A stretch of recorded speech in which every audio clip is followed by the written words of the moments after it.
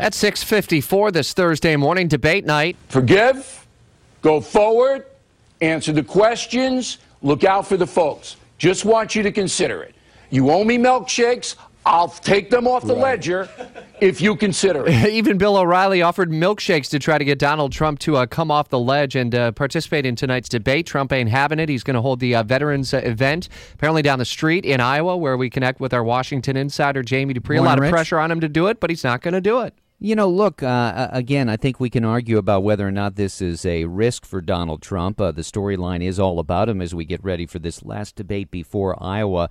Trump, as you mentioned, will boycott that debate here in Des Moines tonight. Instead, he'll hold his own rally. I mean, this election just has so many odd twists. It's really amazing. He's going to do a rally that's literally, Rich, on the other side of the highway. It's 2 miles away, if that, at Drake University there in Des Moines. So it'll be a split screen. Imagine that tonight for Republicans. You'll have Trump live on CNN and maybe other networks, and then you'll have the debate on Fox News live. So there'll be 7 remaining Republicans who will be on the main stage for that debate. You know, everybody here has been arguing about, will this help Trump? Will this hurt him? I guess the only thing I'd say is this. I'm not sure it hurts in the sense that there have been people who have skipped debates before.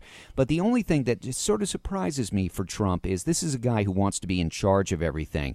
And by doing this, he introduces a level of uncertainty into tonight's political discourse because anything that is said inside that debate hall, he will not be able to immediately react to. He won't be there to do any put-downs. He won't be there to attack. He won't be there to respond. And again, it might not be the end of the world or anything, but it just introduces a level of something that is out of his control, and we'll see if that causes a problem. Fox News is not going to put an empty lectern there in the middle of the stage, so it's not like Ted Cruz or Marco Rubio are going to have something to point to, but I guess they could kind of point to a certain extent. I would look for Ted Cruz to do more of that than Rubio. Rubio yesterday, well, first you have Cruz, who wants to make this just a race between him and Trump. Rubio is trying to say all of this is just a sideshow. It was interesting yesterday because I went to a Rubio event and ran over to then Cruz, and a woman who knew me from radio came up and introduced herself, and she's now living here in Iowa, and I said, so you're a Cruz voter? She said, no. This is at the Cruz event. I said, you're voting for Trump? No. Well, I said, well, who are you voting for? She said Rubio. And it's a reminder, Rich, that people play political tourist here.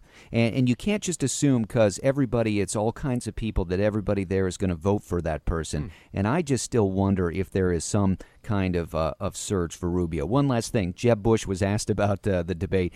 Poor Donald, he said, being pushed around by the media. But Bush said he's still convinced that Trump shows up, said he's got a $20 bet with one of his friends to that effect. Great insight behind the scenes analysis with our Washington insider, Jamie Dupree, at WOKV News and at Jamie Dupree on Twitter. And we'll have live coverage from Iowa throughout the day. And tonight, our pre-debate coverage gets going at 7.